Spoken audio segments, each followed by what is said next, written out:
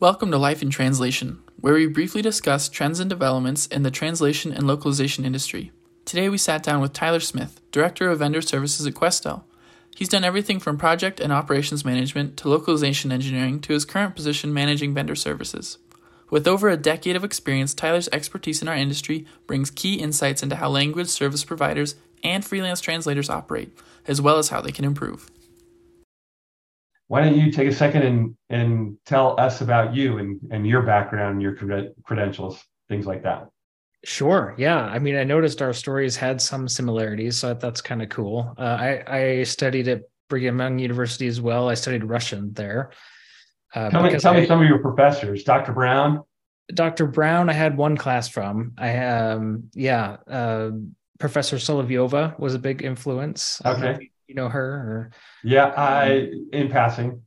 There's another one bald, and I can't remember his name. You probably. Professor Kelly, I think. It might be Michael Kelly. Two of them I've worked with in doing a short intro to translation in their own Russian classes. So I'm familiar with that kind of program. Yeah, it's that was a great time. Prior to that, I was a chemical engineering major, but between my freshman year and sophomore year, I served a mission in Russia and just kind of got sucked in, loved the language. Yeah. The history, the people. Where in Russia were you? I was in the Eastern Russia, Vladivostok area. Oh, yeah. And did you have to leave every few months to renew your visa kind of thing? Yeah, I was one of the lucky ones. I got a year visa, so I had to leave once or twice. But yeah, we would go down to South Korea to get a new visa. Would you? Okay. Very cool. All right. And then like you, when I graduated, I was pretty, headstrong or naive, or I was like, I'm going to get a job that uses my Russian because that's what I studied and that's that, So I did. It was working at a call center, basically taking sales calls, doing customer service for Russian inbound calls. Yeah. And I only lasted a few months at that before I decided to pursue graduate school. I was looking into national security studies, thought about maybe joining the intelligence community, Yep. Sounds familiar. Yeah. A common path, I think, for some of us in the language education. So anyway, I was actually registered to go down to Cal State and do their national security program, but kind of at the last second. I don't remember the details. For some reason, I changed my mind at the last minute and went off to Monterey at the Monterey Institute and decided to study translation and localization management as a master's degree. And yeah, the rest is kind of history. One of the things, my favorite things about that experience was I noticed that employers, they wanted experience. They wanted experience over education most of the time. Yeah. And it was tough. Not everybody could get an internship. So I ended up starting kind of like a student-run LSP to solve that problem. So we started localizing stuff for the school there, and that was a great experience.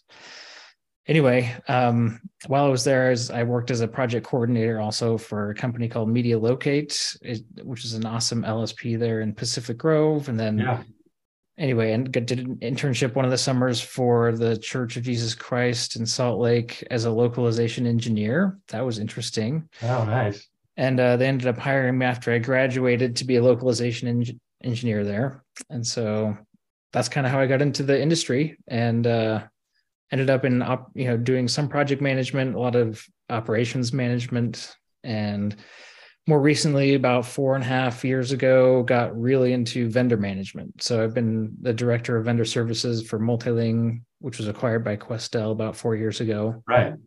And it's just been great. So that brings us to today. Yeah, that's awesome. It sounds very familiar for sure. Yeah. Is Questel ISO certified? Do they have an ISO certification that requires you to do certain things as a vendor manager? Or in vendor management, I should say. Yeah, so our translation division is certified to the 17100 ISO standard for translation services. I think how that impacts us in vendor management is we have to look for translators who have certain requirements. They're fairly, standard, but Yeah. a degree in translation or a certain number of years of experience, or 5 years of experience, one of those or a combination of those things. And we need like proof basically of their experience or their qualifications. Yeah. That's a big part of it. We have to track that. We have to verify that it's that it's legitimate, and then we track that in our system so that when we get audited, we can show that the work was done by translators who've met the requirements. Yeah. That's probably the biggest part of it. And then, of course, just as part of the larger quality system, we're responsible for upkeeping documentation about our standard operating procedures. Yeah. That everyone knows how to do everything. Do you work with a team, Tyler, or is it pretty much you that does everything? Yeah. So I work with a team. We are structured. We're part of the procurement department. So Questel has like a corporate-wide procurement department. Okay. And our team functions inside of that department. We're focused specifically on translation services. So we work with all the translation, and localization vendors. There are other teams in procurement that focus on other business needs, purchasing needs. But our team currently has 5 vendor managers on it, and myself as the manager. And it's awesome. We're a distributed team. I've got team members in Europe, Asia, Americas, and it kind of makes it tough to get together very often. Yeah. But it's great. We just love the we work really well together. You gotta, in that kind of situation, of course, you have to hire people who are very motivated and self-starters and willing to be successful in that kind of environment. But yeah, it's a great team. Yeah. Did the pandemic change that at all for you? Would you be less remote if the pandemic hadn't happened? What do you think? Well, that's interesting. So, I mean, on our team specifically, we never were in the same offices. Yeah. Okay. Before the pandemic. So we were functioning remotely basically before any of that started.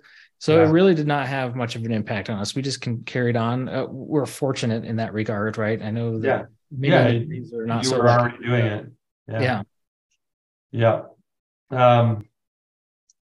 So you've had the opportunity to live and work in Russia and working in translation. Are there any practices or mindsets that you see in other cultures that you think might benefit our industry if we were to adopt them? That's a tough one. I think our industry is one of the great things about it is that it already exists in a multicultural, multinational sense, right? Yep. I mean, I'm sure you feel the same way. We're interacting with people from other countries, other languages, all day, every day. That's what we do. That's the nature of the business. So I think it'd be hard to pinpoint one particular thing from one particular culture. But one thing that I love about the whole situation that I think maybe I'm going to flip this on its head maybe and say that other industries could benefit from that is, just the diversity and the understanding that is required to work with people across all those different cultures, languages, time zones, and everything. That's something that I enjoy the most about working in our industry. Yeah. And, I take it for granted sometimes, honestly. And I talk to my friends who don't, have that experience, and they're like, "Whoa, that's crazy." I'm like, "Oh, yeah, I guess it is." I know. Well, I think that's typical for our industry, don't you think? I mean, that's what excites me too, is being able to work with people around the world. For sure, that's just on itself. Working with people around the world is exciting, I think, and being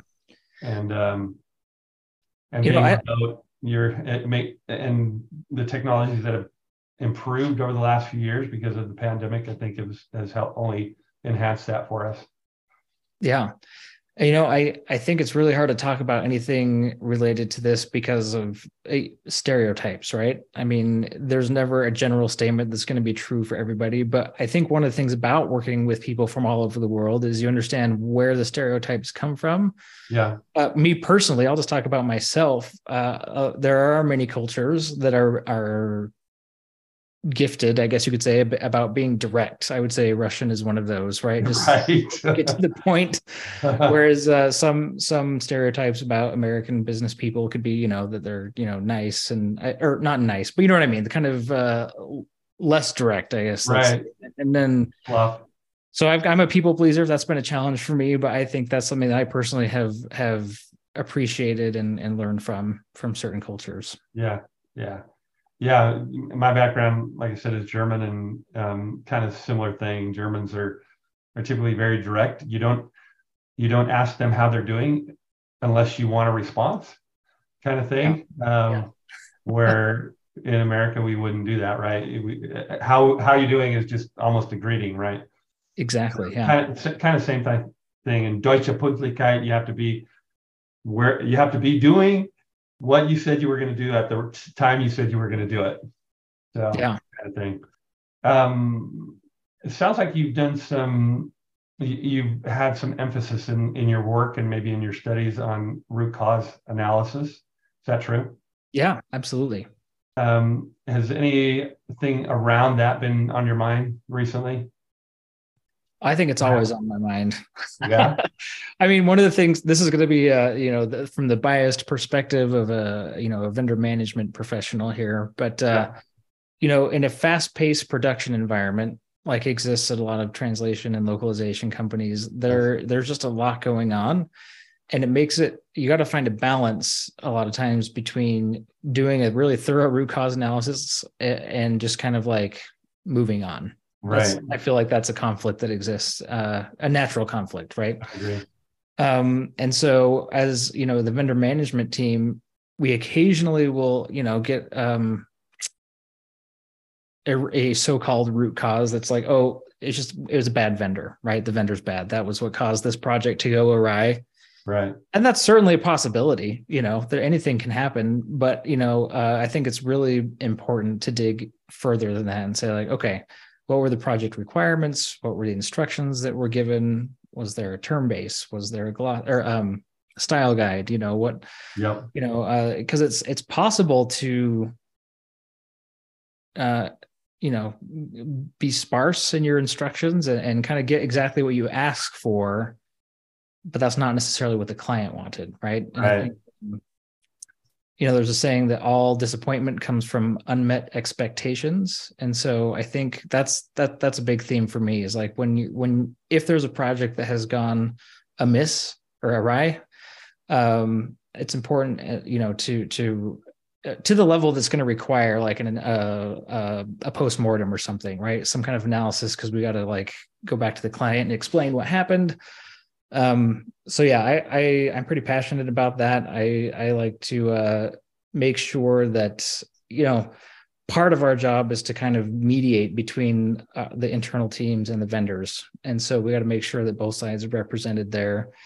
And we like to hold our vendors accountable. There's a lot of times where we'll turn around to a vendor and ask them to perform a root cause analysis and get back to us, and say, okay, let us know what happened here. So yeah, there's definitely a place for it. It's extremely important, especially if you're doing continual improvement as part of your business. Yeah. There's always stuff to improve. You're always going to find opportunities to make things better. And that's so important to get down to the root cause, or else you're just treating a symptom and it will probably happen again. So would you say in vendor management, in the work that you do a lot of root cause analysis is important for you and your team?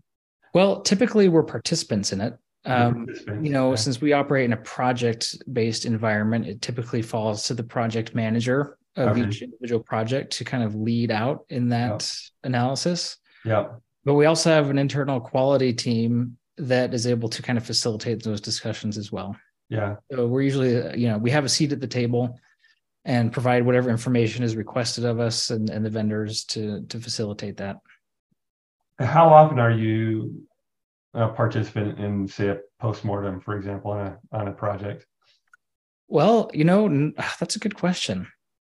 It happens occasionally, but for the most, we're pretty lucky. We have our processes pretty nailed down. Yeah, and you don't have to, right? Yeah. Like I said, there's always room for improvement, and it does happen, and we log those, for our auditor to see when for ISO when they come around. So I'd say, I don't know, a few times a year probably for a major one. Yeah. Well, yeah. So that in most cases, well, no news is good news, right? And so if you're not participating in those, it sounds like your processes are well established and running efficiently. Yeah, more often quickly respond to things that come up that require an analysis, I guess. Yeah, and I mean, we have our perspective is focused on a lot of things in vendor management, but one important pillar, I guess you could say, is cost management, right? Yeah. And so we're kind of trying to find the balance between helping our teams in production using the most cost efficient vendors, but that can still deliver the quality that our clients. It's always balance.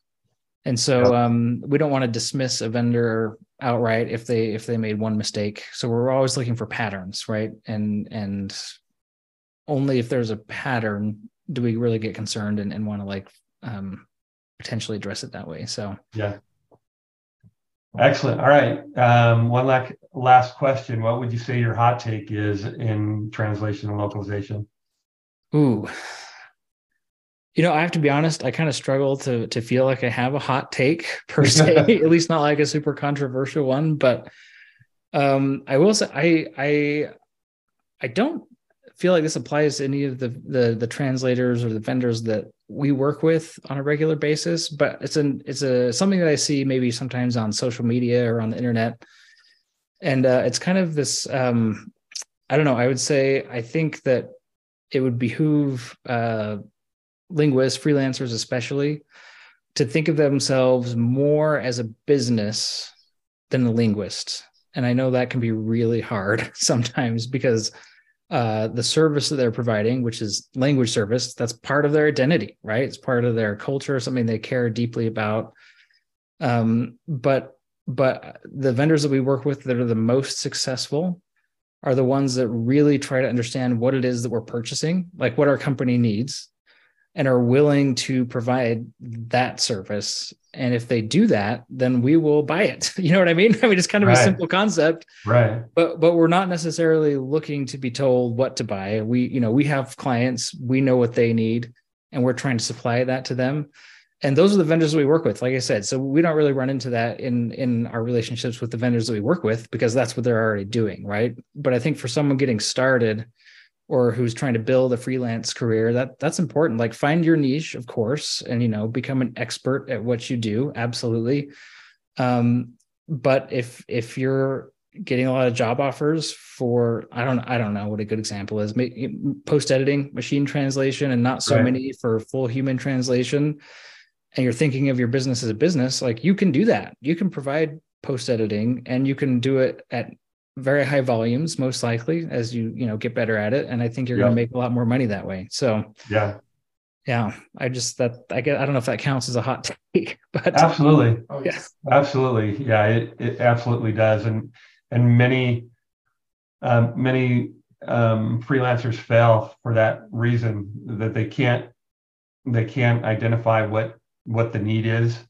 They feel they're good at one thing and one thing in particular, and often overlook what the client or the needs and aren't willing to provide it, even though they might say they do. So that's really important. It can make the difference. I mean, it is really possible to be successful as a freelance translator. We see that every day, and but it's all about getting that clientele and helping get them what they want. Yeah. Just to kind of, throw my endorsement on that hot take is, I remember when I first started, I would pretty much take any work that I could get, which is probably typical for most translators. But over time, and this is what I teach my students as well, is that you want to specialize in a few domains, and not a bunch, but a few domains. And over time, at the beginning, you might have 20 different clients that you're working for at any given time.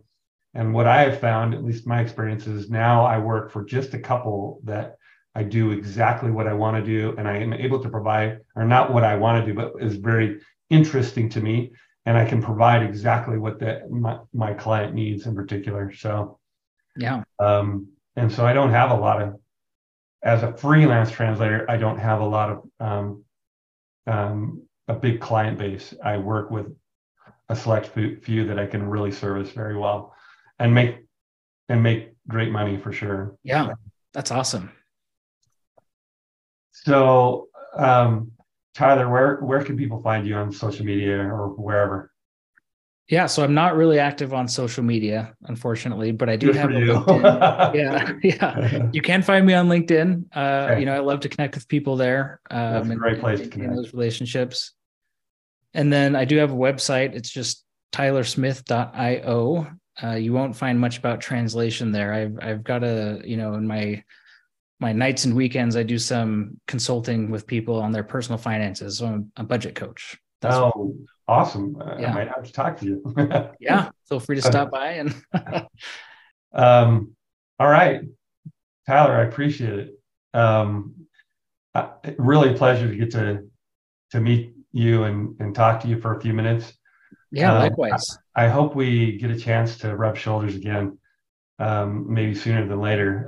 If you're going to an event, or I can be of assistance to you in any way, I hope you'll let me know and see if we can make that happen. So absolutely. Well, thanks for the invitation, and same goes to you. Appreciate it.